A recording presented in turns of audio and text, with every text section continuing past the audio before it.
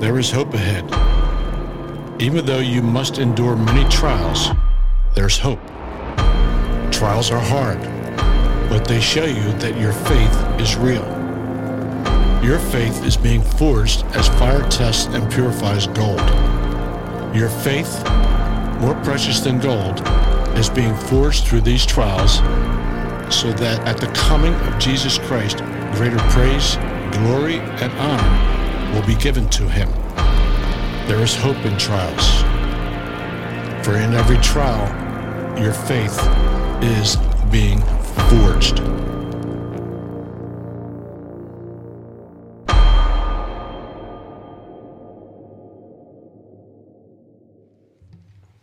Well, good morning, friends. How are we all doing this morning? Cue video, cue sermon bumper, cue forging fire, cue guy hammering steel, cue 1 Peter chapter 1, verse 5. If you remember the bumper from last week, we read this. This was read over us. Blessed be the God and Father of our Lord Jesus Christ. According to his great mercy, he has caused us to be born again to a living hope through the resurrection of Jesus Christ from the dead. To this, an inheritance that is imperishable, undefiled, and unfading, kept in heaven for you, who by God's power you are being guarded through faith for a salvation ready to be revealed in the last time. In this you rejoice, though now for a little while, if necessary, you have been grieved by various trials, so that to test the genuineness of your faith, more precious than gold that perishes, though it is tested by fire, may be found to result in praise and glory and honor at the revelation of Jesus Christ. Amen, amen. If you agree, say amen. Father, we come to you this morning and we ask for you, Lord God, to speak to us through the proclamation of your word. Father, whatever is said and done in this room, whatever does happen, whatever doesn't happen, Father, is done is according to your sovereign forging will. Father, we've come to hear from you expectantly, realizing, Lord God, that your word is sharp, it is powerful. Lord, it has the power to pierce even between joint and marrow. It is the very thing that transforms us and indeed forges us into your image. So, Lord God, may it be done in this place this morning, we pray, in Jesus' name. And all of Mission Church said, amen. Forged. In 1925, in the wake of World War I, modernist writer T.S. Eliot wrote a now famous poem. This poem filled with dim reflections of the meaninglessness and despairing state of humanity. We actually look over this poem in our Life to the Nth class. The poem is titled by its opening line, The Hollow Men. He writes, "We are hollow men. We are stuffed men. Leaning together, headpiece filled with straw. Alas, our dried voices, when we whisper together, are quiet and meaningless as wind in dry grass. We are hollow men. We are stuffed men, merely leaning together." Friends, have you ever kind of paused, stopped, drawn back as you've gazed your eyes upon masses of humanity? Have you ever paused and thought similar thoughts? I grew up in Altoona. I've now spent more time in Lancaster, Pennsylvania than I did in Altoona. And in light of this particular thought, I will never forget my time in Chicago for graduate school, surrounded by seas of people. I remember looking out of the dorm room in which I would stay on the weeks that I was there, and people everywhere. Anyone here get caught up in people watching? Anyone? Any people watchers in the room? Anyone? Come on, this is like a pastime for some of y'all. I hear you. You make up stories about them as they walk by. You have their life all figured out. Am I the only one? The crowds are all around. They're everywhere to be found. You'll find them in the mall splurging, at the gym bulking, at amusement parks indulging. And tomorrow, bright and early, I will be at an airport watching the masses bustling around me with whatever purpose it is that they are driven for their travel. Wherever you go, the crowds are there to be found, and alas, the reality is, we are them. We are them. Have you ever looked at people in the crowds and wondered, who are they? Who are these people? Where are they going? What do they do? What are they trying to accomplish? What in the world is their purpose on this earth? You see, T.S. Eliot proposes this: doesn't matter.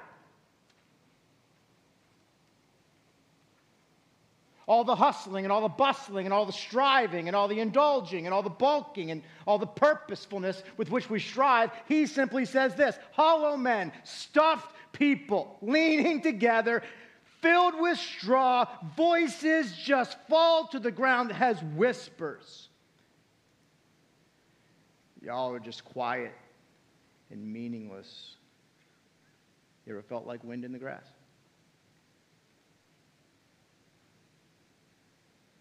It does beg the question, have you ever felt hollow? Have you ever looked deep inside yourself and failed to find true substance? I don't think you're alone if you have. Have you ever gone about life feeling like you're just another number leaning into the crowd? In a sense, as it pertains to T.S. Eliot, I believe we can all relate. Who hasn't felt hollow? Who hasn't yelled and felt as if your voice is dry and no one can hear? Whose yells haven't fallen as whispers, quiet, meaningless?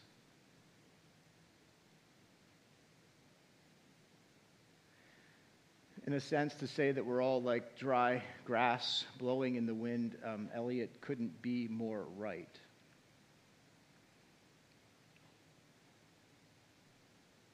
But to say that it's all purposeless, to say that there's no meaning even in our hollowness, couldn't be further from the truth. The scriptures require, the gospel mandates that you and I think otherwise. But make no mistake, we are hollow. Make no mistake, in and of ourselves, we are, alas, merely people filled with straw, stuffed and needy. 1 Peter chapter 1, verse 24, which we will study in just a couple of weeks, says this: all flesh is like grass,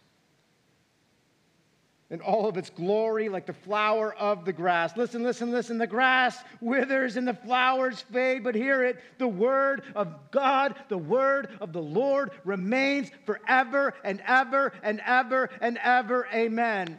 We are hollow and we are stuffed, but this emptiness within us, this void that is there, this space that longs to be filled, is a space reserved for the Spirit of God. Somebody say amen. You are hollow.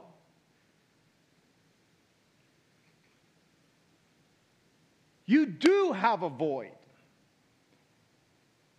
And left in and of ourselves, we strive in and out of our lives, longing to fill this void. Hear this clearly. You see, if we are stuffed, if there is any straw within us, it is to be set ablaze by the radiant glory of God, which emanates through us by the power of the gospel. That's how it works.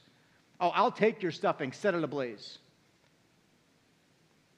I'll take your hollowness. That's where my God resides. Friends, here is the point. Here is the point of today's message. Here is the point of 1 Peter. God, indeed, as a blacksmith forges steel upon an anvil, so is our God forging us. We're being forged to the glory of God. Listen, 2 Peter chapter 4, verse 7 says this: But we have this treasure. Tell me if this sounds familiar. We have this treasure in hollow jars of clay. Oh, indeed, we are hollow, men and women.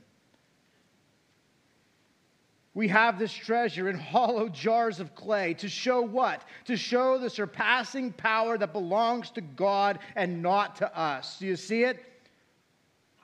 Our hollowness is the place where the glory of God is to reside. And how does that glory grow? How does the radiance shine through the cracks that are ours? Listen, he continues on. Verse 8. For we are afflicted in every way. For we are afflicted in every way. But we're not crushed. We are perplexed, but we're not driven to despair. We are persecuted, he says, but we're not forsaken. We are struck down, but we are not destroyed. We are always carrying in this body the death of Jesus, so that the life of Jesus may be manifest to the glory of God. May be manifest in our bodies to the glory of God. We are being forged to the glory of God. Every strike, every crack, that God's glory would shine through. You're being forged. And as we continue in our study of 1 Peter today, the theme of glory is going to resound. 6 times in this letter, 6 times in this short 5 chapters, we're going to take a look at glory. And in this passage alone, in these 8 verses today, we will see glory mentioned twice. It is the hinge pin of the forging process. This is why you're being forged, so the glory of God can shine through you.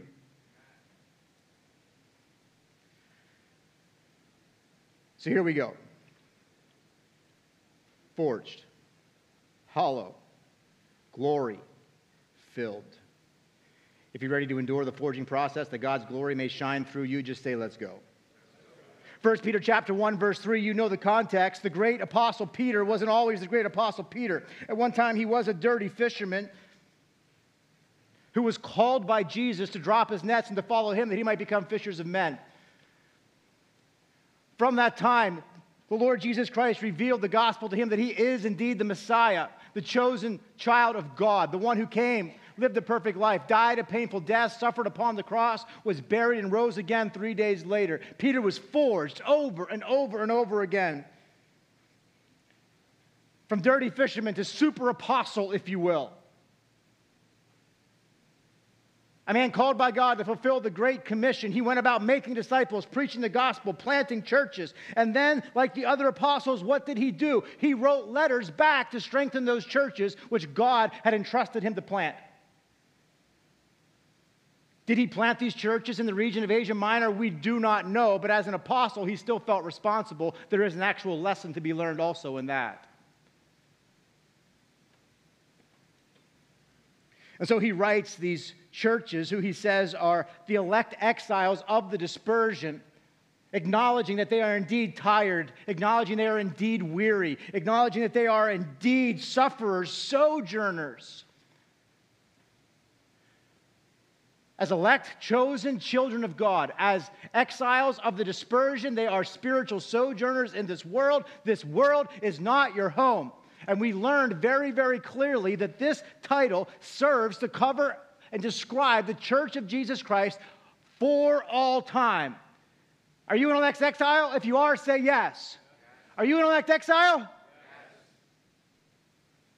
Scattered about the earth. Question: are you tired? Do you have moments when you're weary? Do you have a sense that things are pressing in upon the church of the Lord Jesus Christ? Do you have a sense? Do you have a sense of that? If you do, this is what Peter writes to you. Verse 3. Let's read it again. Blessed be the God and Father of our Lord Jesus Christ, according to his great mercy. According to his great mercy, he has caused us to be born again to a living hope through the resurrection of Jesus Christ from the dead. He's resurrected us to an inheritance that is imperishable, undefiled, unfading, and kept in heaven for you.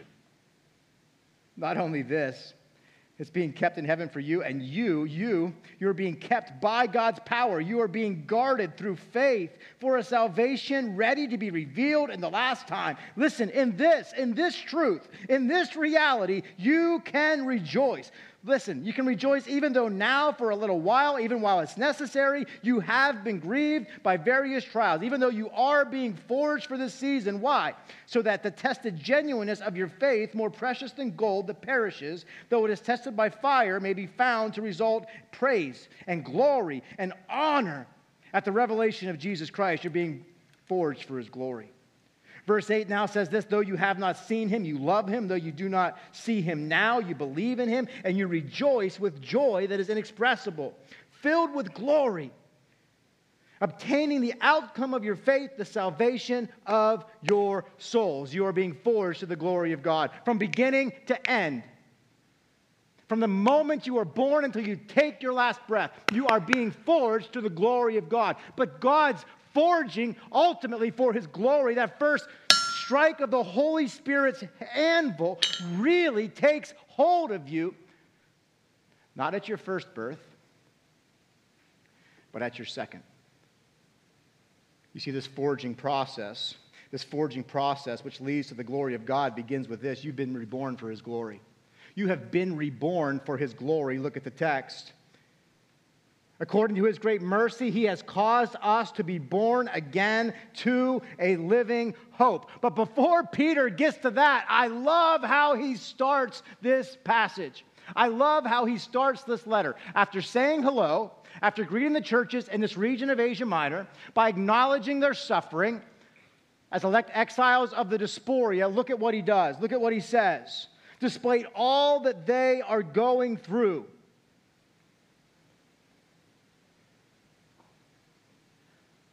look up. No, for real, look up. Now look all the way up. Now look down. Keep your head down. When life is hard, your head goes down. When life is hard, your head goes down. Look up, look at me, look at me. When life gets hard, your head goes down.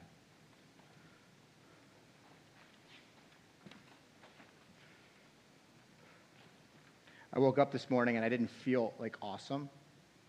And I got this little tickle back here. I'll stay back. No, I won't.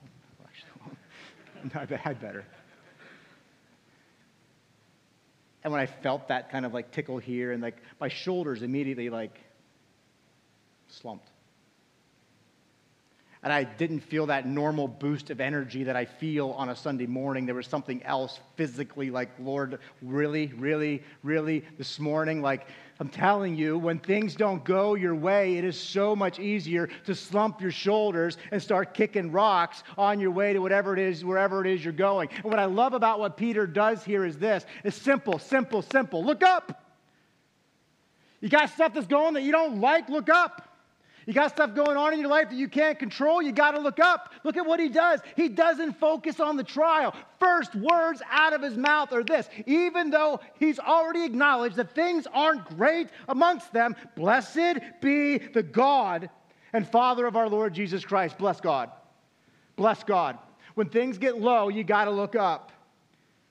And I don't want this to be cliche. I don't want this just to hang as a bumper sticker. But there is a reality at play here that we as followers of Jesus Christ need to get our heads around. We don't make it through trials by focusing on the trial alone.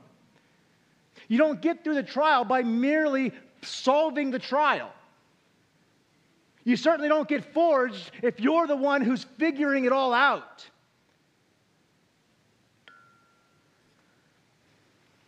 The lower we get, the higher we've got to look. We don't get through trials by pouting and kicking rocks, but through biblical lament.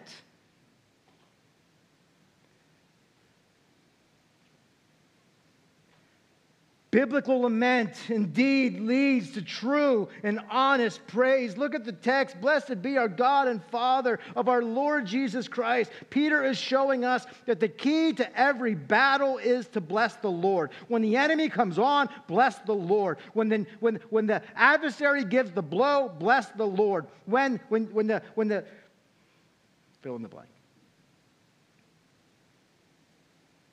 Worship is your weapon. Worship is your weapon. Worship is your weapon. Worship is always, always, always your weapon. Hear me, lament is worship. Read the Psalms. Read the Psalms. This is not porcelain smile, come in, skipping into church, always having the happy voice, always hooping, always hollering. Think about it. Read your Psalms. Look at, but you. Lament, though, it's not a destination where you are to live forever, but it is indeed a season which all of us have to pass through. Sometimes days, sometimes hours, literally, sometimes minutes. Read the Psalms. David will start a psalm beginning with a lament, and by the end of the psalm, he actually is clapping his hands and praising God. Why? Because God has to hear from you what's happening in your heart. Tell the Lord what you are struggling with. And here, as you lay your struggle on the anvil, the Holy Spirit actually, you see, it's not like, hey, keep looking up. Hey, if you want to get through this, you better act happy.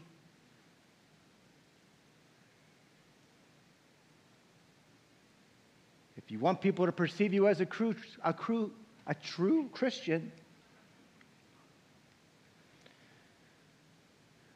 you wouldn't want to look glum.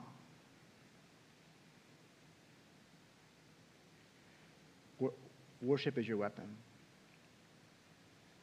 And I'm telling you, worship in seasons of despair and worship in seasons of lament are amongst the most purest seasons of worship you'll ever have in your life. When you can bless God low,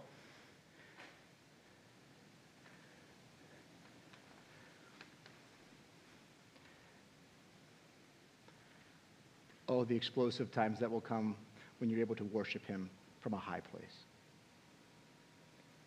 Psalm 27 verse 6, and now may my head be lifted up.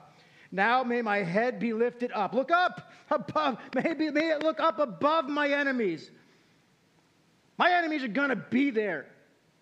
But I got to get my head up over the head of my enemies, for they are all around me. And there, what will I do? I will offer in his tent sacrifice with shouts of joy. I will sing and make melody to the Lord, for worship is our weapon, even when we're surrounded by that which could take us out. And so he calls the weary church. He calls the weary church to get their eyes on Jesus. He calls the weary church to get their eyes on God the Father, the one who rescued them from their hollow state. Listen, when we were straw-filled, when we were dead men walking, we were dead women walking, when we were meaningless, if you will, Jesus showed up. You see, not only does Peter get our eyes up, he gives us truth that reminds us that we are essentially spiritually invincible. He doesn't just say lift your eyes up. He gives you a reason to lift your eyes up. He doesn't just come and bring a big smile sermon and say, hey, come on. If in the midst of despair, you're going to challenge someone to get their eyes up, if you're going to challenge someone to lament to the place of joy, to lament to the place of praise, then you have to deliver with that admonition some kind of objective truth that propels them there. And that's exactly what Peter does. Look at the truth. Why can we bless the Lord despite our circumstances? Because no matter how hard life gets, it will never be worse than when you first began. No matter how hard life gets,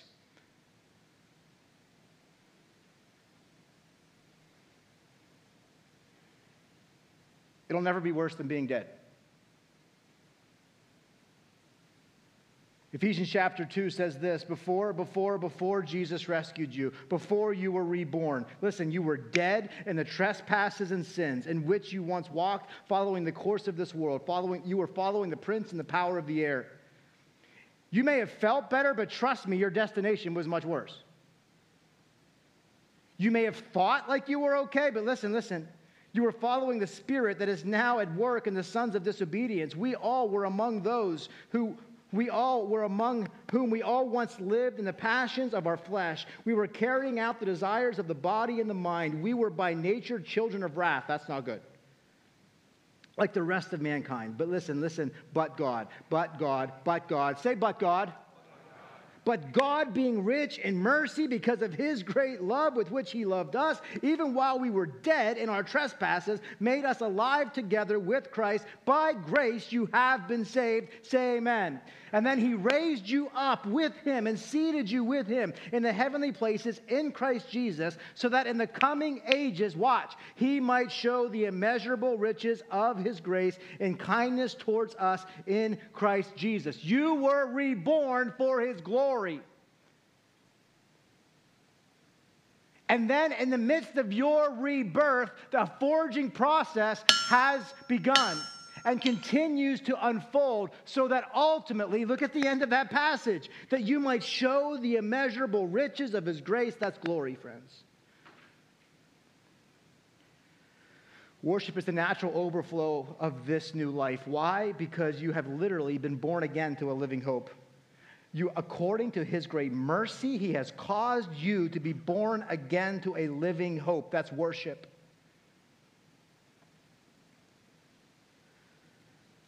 Through the resurrection of Jesus Christ, you now have shouts of praise.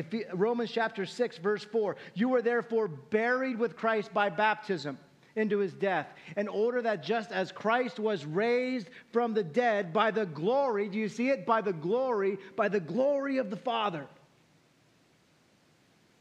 Now we too may walk in the newness of life. We too may walk as a radiant, gleaming beam of this new reality, that now this hollowness that was there is now filled. The straw that once was here has now been lit ablaze. We now are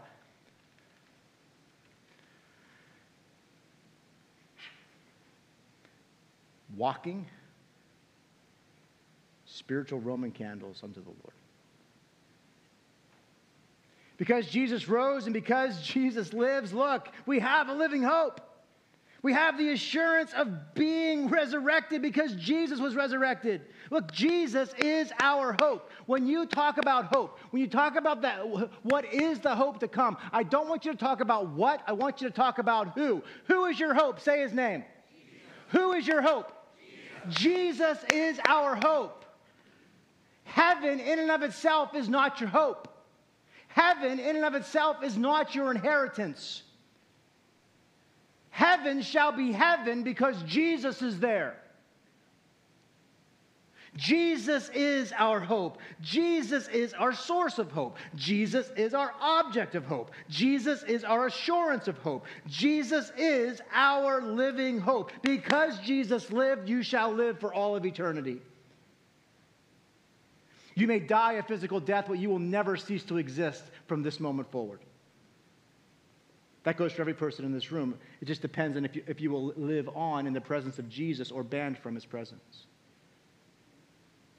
We are eternal beings. But we have a living hope. We have a living hope. It's a person. Because Jesus raised, we have an inheritance, the text says. Look at it. We have an inheritance. What is our inheritance? No. Not what, who. Who? Our inheritance indeed is this hope. What is our inheritance? Being with our hope. Our only hope is being with Jesus forever. Say amen. If you could, John Piper posed this question. If you could get to heaven and the streets of gold were there and the gates were just as pearly as he said, I'm paraphrasing, and all of the things that you've been told about heaven were there, and Jesus was not, would you still want to go?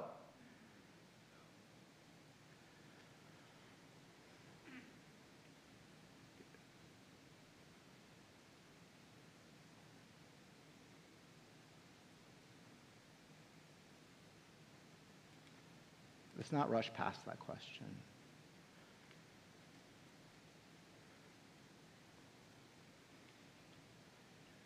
Because everything inside you knows the answer is no. But the example of a lot of our lives is actually answering yes.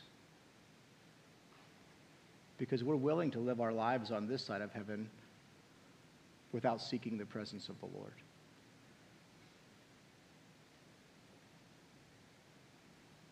We have a living hope. We have a living hope.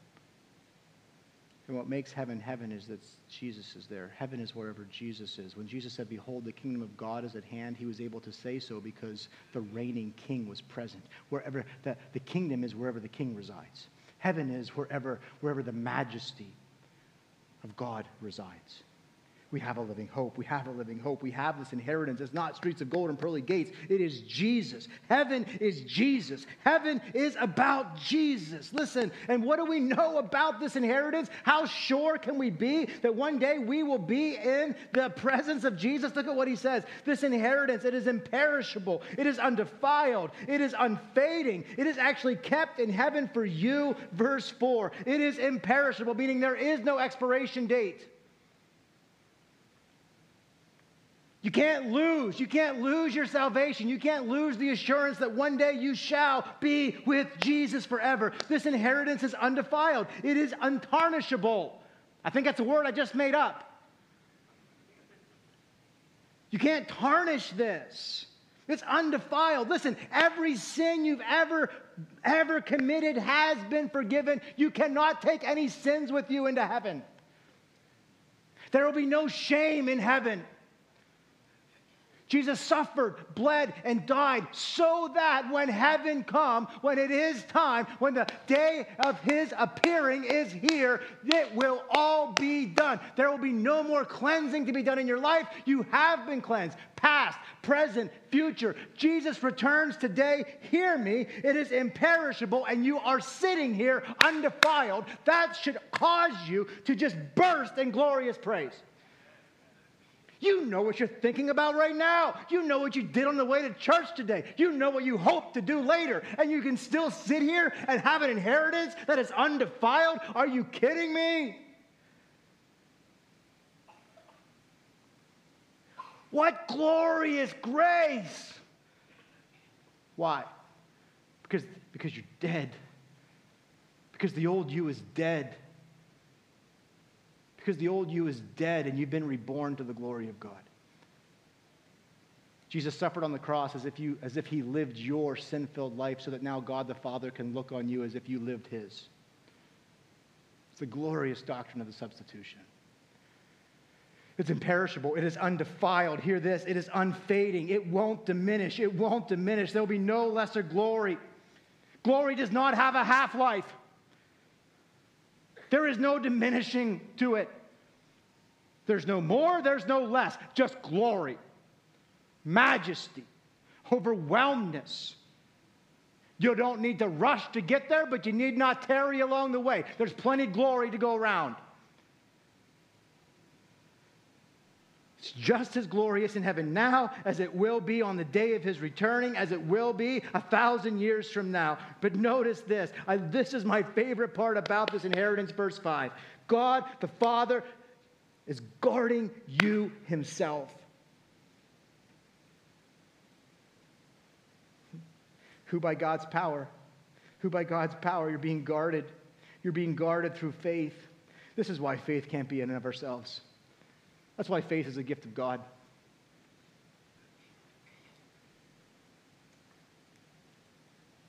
God has given you a measure of faith that you will not lose.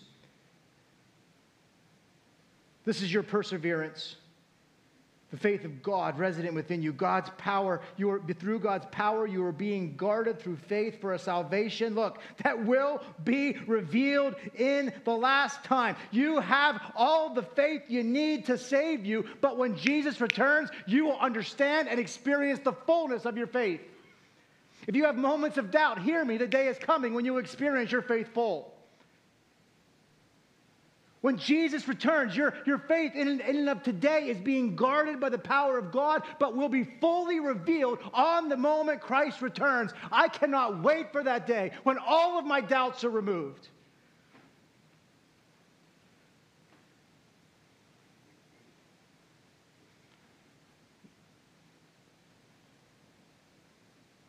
Jesus, come.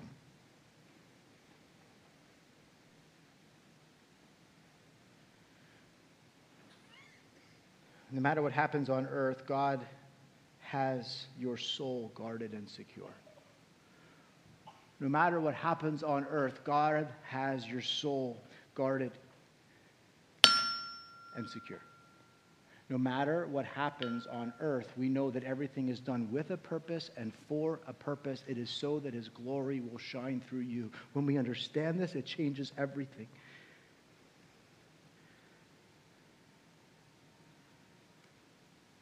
It will all be revealed. It will all be realized when Jesus returns. Whatever doesn't make sense, hold on to this hope. Hold on with faith, believing that when Jesus returns, it will all make sense. Again. Peter's saying this. Keep looking up. Keep looking up. Because when Jesus returns, it'll all be made right. When Jesus returns, it'll all make sense. When Jesus returns, your full faith will be revealed. When Jesus returns, don't look upon your enemies. Look upon the Lord. He's got you. Lament your way to praise if you must, but bless the name of the Lord.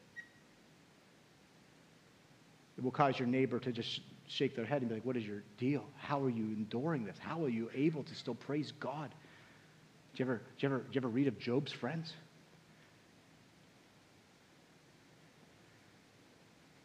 Matthew chapter 10, verse 28, listen, don't fear, don't look upon your enemies, don't fear those who kill the body but cannot kill the soul, but rather fear Him who can destroy. Revere Him, honor Him, worship Him, stand in awe of Him who can destroy both your soul and your body. But know this, even though He can, He instead is preserving your soul.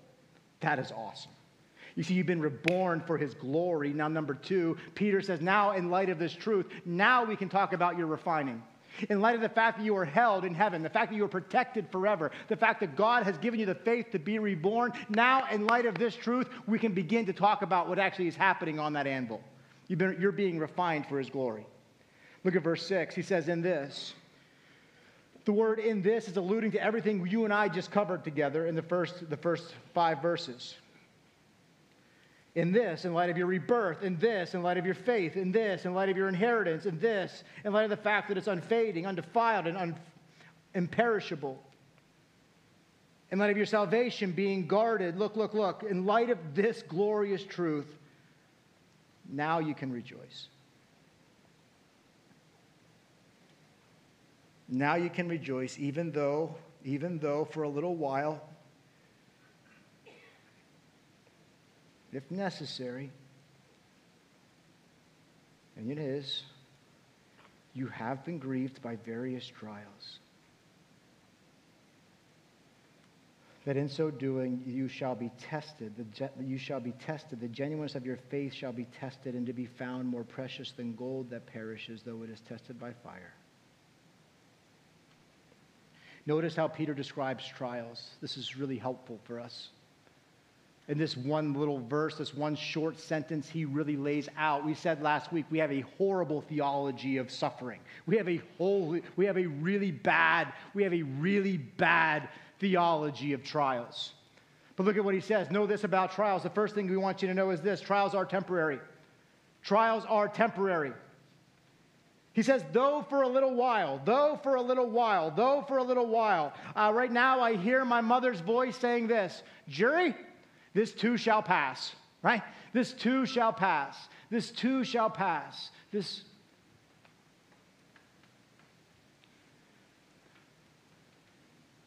Maybe. Let's be honest. Some of us are, and some of us will endure lifelong trials. This too shall pass. This too shall pass. Really, though? This is a terminal illness, Pastor.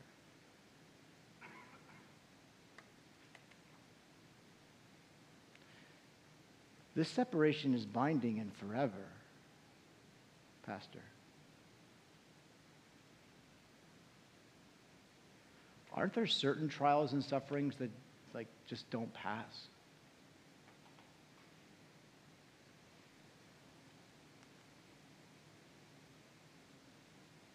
Yeah. On this side of heaven, that's true. But I think what Peter has in view here is the brevity of this life. This life is only a little while. This life is only a little while.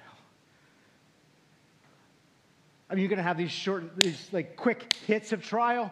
You're going to have these seasons of trial in life that come and go. And then indeed, we are going to have lifelong trials. So whether it's a hit, whether it's a season, whether it's a lifelong deal, whatever it is, this too actually will pass. You will not live this way forever. The trial that you are enduring right now will not be taken with you into eternity. That's the point. It's all going to be made right. And so even though you may be forged each and every day, when you wake up to the same reality, like Groundhog Day again, here I am in my lament and my suffering. Hear me, not forever. Not forever. Not forever.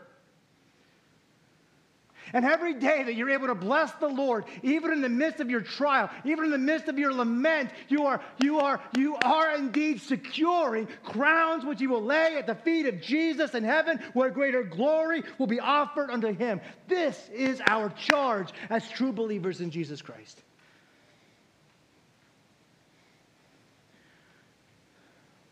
When we say this too shall pass, let's just understand what we mean.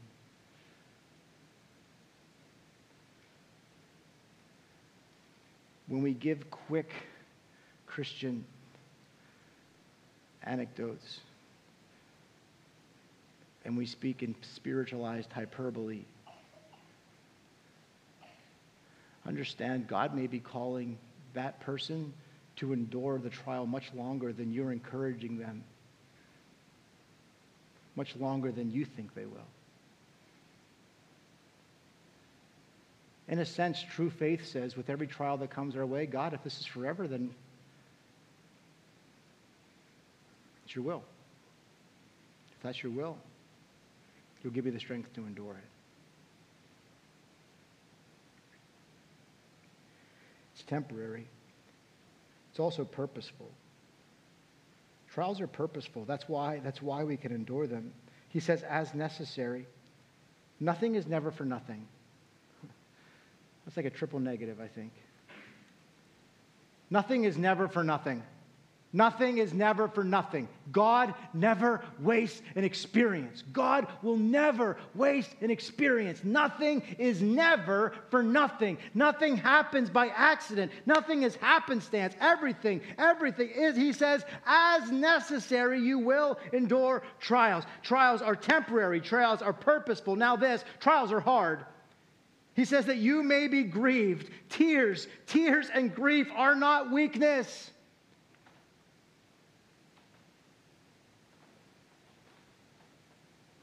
Celebration and grief come from the same place. They come from a deep heart of love. They come from when you are lamenting, when you are grieving, what are you doing? It's an expression of love. The more deeply you grieve, the stronger the depth of your love was for that thing which you've lost. That one whom you've lost.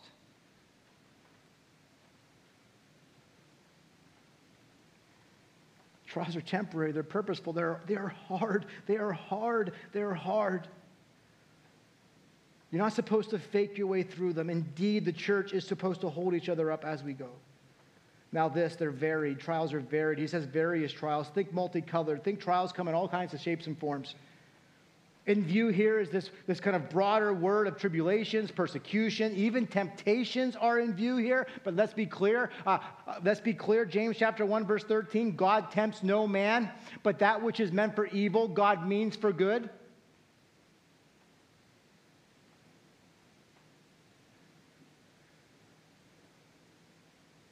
Temporary, purposeful, hard, varied. Now this, they're refining. Trials are always refining. Trials reveal the genuineness of your faith. Trials reveal the genuineness of your faith. Do you believe what you say you believe? When we endure a trial, it is an opportunity to have our faith tested. It is an opportunity. Every trial is an opportunity. Every hardship is an opportunity.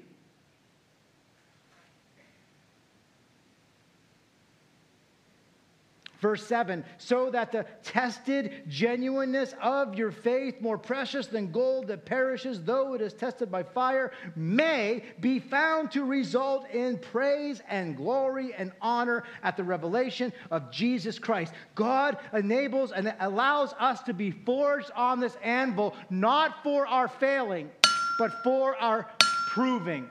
When you endure a trial, it is not for your failing, it is for your proving.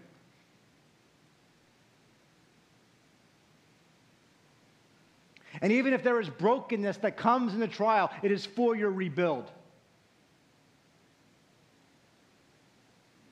When there's brokenness, even the brokenness is for your rebuild unto his glory. For indeed, there does need to be brokenness from time to time. There does need to be repentance because we find trials at the cost of our own sins.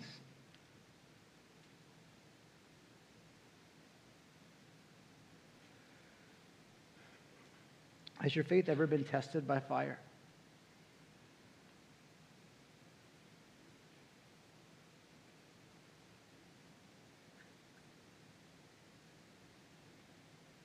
Like, really tested.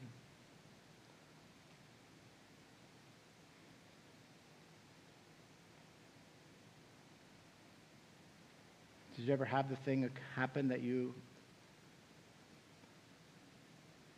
never thought you'd ever have to endure? The choice that was made that was 100% outside of your control? The physical diagnosis that you watched somebody else go through but now is yours?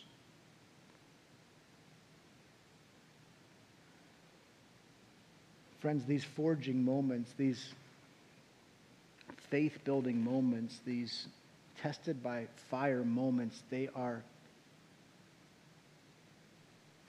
actually are precious, and they're few. Oh, we have trials regularly. We endure hardship on the reg. But I'm talking about these moments where like it is fire. I'm talking about these moments when you have nothing, nowhere else to go.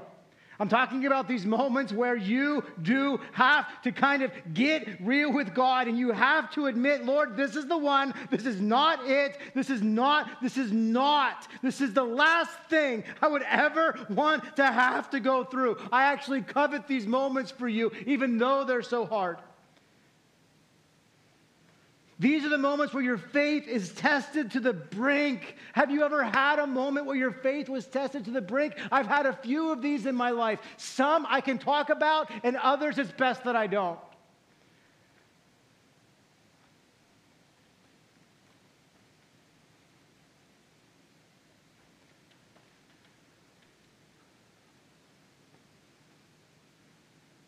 I came to Jesus because my grandparents picked me up and drove me to church every Sunday.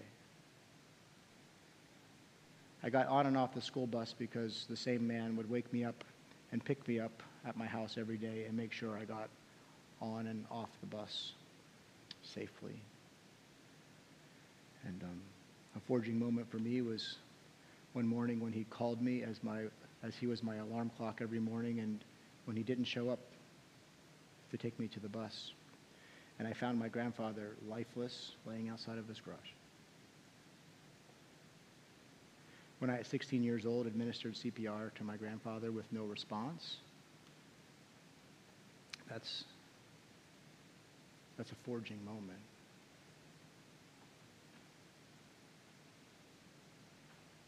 A man who introduced me to faith, in his passing, tested my faith in a way that had never been before. And if I embraced the faith that he introduced me to here, then I was going to need to pass through this fiery trial that is here.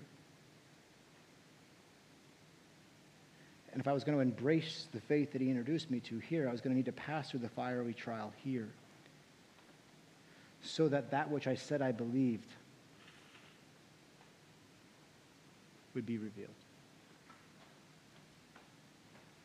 After 7 years of longing to have a child, Robin and I were finally able to conceive our first. And at 20 weeks gestation, we go for our ultrasound to find out that our oldest, our first, had a congenital heart defect, and they weren't sure if he would be born pink or blue. They weren't sure if he would need to be rushed off to surgery or not, and so the rest of our time was spent in special treatments. And I remember him being born, and finally he was born pink. And I remember the season of forging, and the fire was hot. And I remember having to go and have regular checkups and just waiting for this pending open heart surgery that was coming upon our infant. And I remember at 8 weeks, finally the time had come. And I remember the moment that I had to hand my son over to the nurse. And as I sat in the waiting room with my father and mother-in-law, I remember this. And Robin, I remember this strong sense coming over me, which is, you've got to tell the Lord it's okay now. You need to tell the Lord you trust him before you know it's okay. Because if you wait till after everything's okay, you're going to miss the moment where your faith is actually forged. Like, you got to tell him it's okay now. You got to tell him you trust him now. You got to tell him on this side of the trial. You see, the passing of my grandfather, that was done. But this is a different thing. Like, this is a handing over. This is a, I don't know what's going to happen next. Is he going to come back okay or not? Is he going to make it or not? And I remember having this thought, Lord, I don't care if he has to wear a backpack for the rest of his life. Like, just bring him back to me. I don't care what has to happen, but I'm going to trust you regardless. You are good regardless. And I hesitate to share that illustration because I don't want to make it seem like I'm in this special place. I'm just telling you, when your faith is real, in these moments of forging, when the fire gets hot, God will give you the faith. He will give you the faith. And once you've endured a refining moment like that, this is why I covet it for you. You will live different. You will worship different. You will preach different. You will pray different. You will love different. You will wake up tomorrow different, because you realize when faith is all you have, and then you realize that faith really is all you needed all along, that this really is God's ancient way, and he's still doing the same things for us today that he's done throughout all time. I'm telling you, glory, glory, glory emanates from your frame. You were born for this. You're being refined for this. And Peter says, now we go. And now we go. And now we rejoice, and we rejoice in this glorious grace. We rejoice to the glory of God. Look at what he says. Though you have not seen him, after this kind of a trial, though you have not seen him, get it up. He loved him anyway. Though you do not see him, you believe in him and rejoice with joy that is inexpressible, filled with glory. Why? Because you saw what he's capable of doing when you actually lay your life down on the anvil. I don't have to see him. I saw what he did.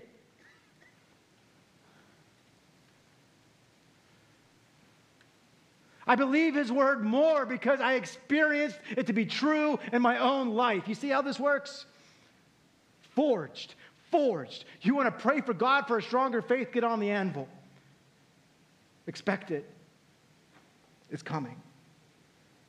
Though you have not seen him, you love him. Though you have not seen him, you believe in him. And you rejoice with joy that is inexpressible, filled with glory. Until you obtain the outcome of your faith. Obtaining the outcome of your faith, the salvation of your souls. This forging, this faith is indeed bringing about an objective assurance that you truly are a child of God. This is what bolsters confidence. And then because there's a whole lot of experience going on the forging anvil, right? There's a whole lot of experience going on here. Peter ends not by just challenging you to be faithful in your experience. He anchors you in a truth that will give you confidence to get on that piece of steel, that piece of iron. Look at what he says. I want you to know what I'm challenging you toward is nothing new. I want you to know that everything that I've just said is nothing new. Listen. Concerning this salvation that I'm telling you is being affirmed in you through the forging of your trials, concerning this salvation, listen, I'm not the first guy to talk about it. The prophets who prophesied about the grace that was to be yours, they searched and they inquired carefully thousands of years ago, inquiring what person or time the Spirit of Christ in them was indicating. And when he predicted the sufferings of Christ and the subsequent glories of the Lord. Verse 12, it was revealed to them. It was revealed to them that they were serving not themselves, but you in the things that have now been announced to you through those who preach the good news to you by the Holy Spirit sent from heaven, things into which angels long to look. Love this. You want to know why you can endure the forging process? Don't just take my testimonies for it. Don't just take your life experience for it. Take thousands of years of prophetic witness as your guide. Take the Word of God itself as objective truth. Count the hundreds of prophetic prophecies that have announced the suffering Messiah who would come and die on the cross in your place. Count the prophecies about what is to be fulfilled through the forging in your life. This is it. The prophets foretold that Christ would come and suffer on your behalf. They assured that we'd have a living hope through him, but they didn't know when it would happen. And Peter wants you to know this. The time is now and you are them. The time is now and you are them. The time is now and we are them. The time for Christ's reign is now. Already, not yet, and still to come. The kingdom of God is being built. The kingdom of God is at hand. We are them. And this next part completely blows my mind. You want confidence to be forged? You want confidence to endure the trial? You want confidence to know that nothing is wasted and everything is for the glory and purpose of God? Look at verse 12. Speaking of the prophets, it was revealed to them that they were serving not themselves, but you. Like you. The prophets of old, it was revealed to them, Peter says, that they were not serving themselves, but they were actually serving you in the things that have now been announced to you through those who preach the good news by the Holy Spirit sent from heaven, things into which angels long to look. Friends, check this out.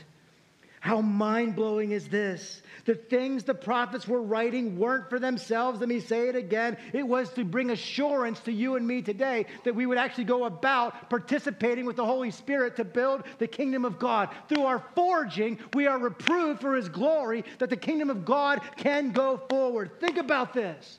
Think about the prophets that wrote. Think about what those prophets endured.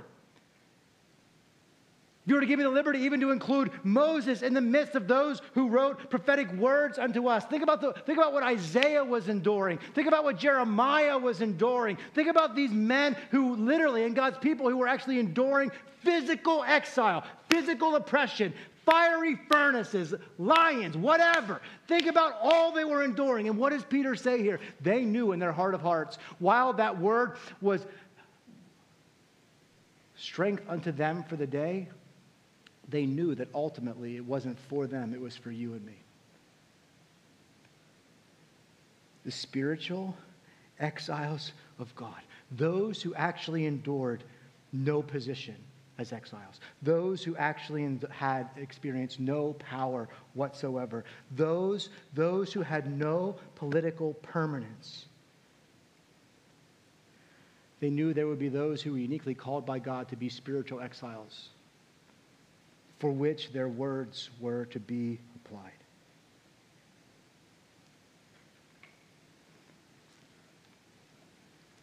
Isaiah knew he was writing to you. Jeremiah knew he was writing to me. In the penning of the Pentateuch, the Holy Spirit made known how crucial these inerrant words of Scripture were going to be throughout the annals of time. The prophets were serving us. The prophets were serving us, the text says.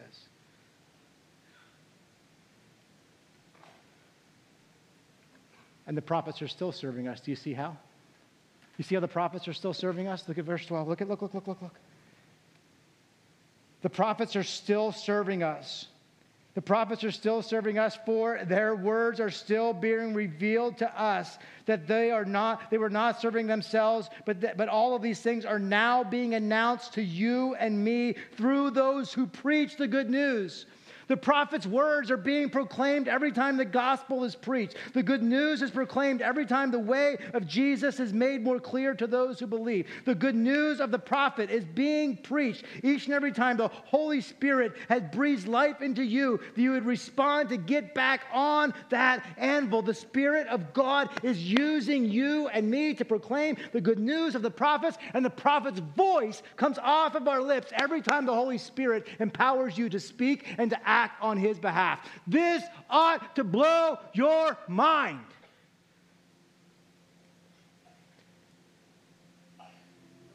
God chose you. God chose you. Hollow, stuffed, empty people. He chose me, a hollow, stuffed, empty man. He allowed me to be reborn. He allows me to be refined so that I may now be set ablaze in the midst of my trial, so that glory can radiate in, out, and through me to a world that desperately needs it. And here's the thing. Not only is it an adoring witness to a watching world,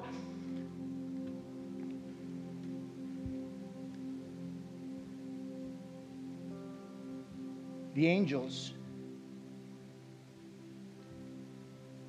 watch you endure a trial, and apparently it blows their mind.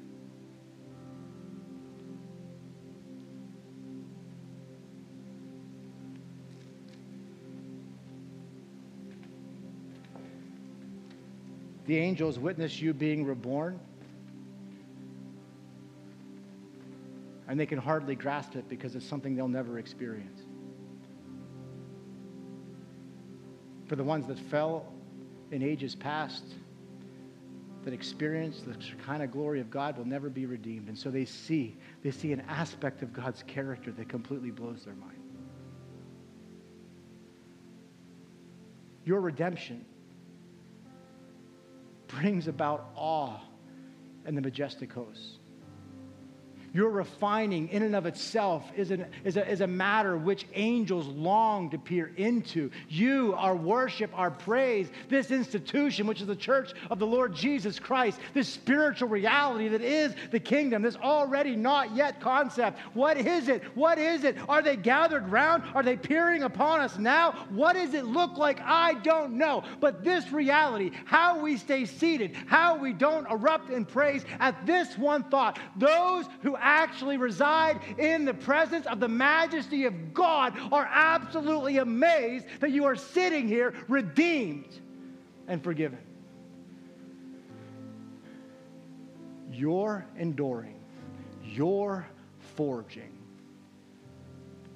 causes the heavenly hosts to rejoice and burst forth into praise. And so, God, help us to be faithful in this. Father, help us to endure that which it is you're calling us to endure. Help us, Lord God, to keep our eyes focused on where they need to be focused. God, help us, remind us of our reborn, our rebirth. Father, remind us that any refining and forging that we're currently going through, Lord God, is ultimately for your glory and our good. Father, would you help us to bless your name even through seasons of lament, even through hardship. And Lord God, even if we aren't in a low season today, would we just worship you in the highs and the lows and the good and the bad and the pain-filled and the praise-filled moments. Lord, you are at work in our lives. And so, God, we pause here. And we ask your Holy Spirit to bring upon our hearts clarity about what it is you would have us to do and how it is, Lord God, you would want us to respond. Friend, if you're here today and you know in your heart of hearts that your spirit has not been reborn, the scriptures are abundantly clear. A man named Nicodemus asked Jesus what he needed to do to be saved, and he made it very clear to him that he needed to be born again.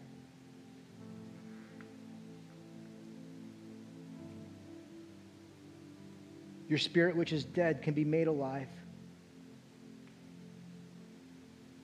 Our scriptures tell us that he who calls upon the name of the Lord shall be saved. The wage of sin is death, but the gift of God is eternal life, new life through Jesus Christ our Lord. The Bible says, if we confess our sins, he is faithful and just to forgive us and to cleanse us. Romans 10. Right now, friend, if you believe in your heart that Jesus died for your sins and you confess with your mouth that he rose again from the grave, you will be saved. You'll be reborn. And so right where you are, no repeat after me, just in your own words, just tell the Lord that you know you're a sinner and you know that you need to be saved. Tell him you believe that Jesus came and died on the cross for your sins and was risen again to give you this eternal life, this rebirth.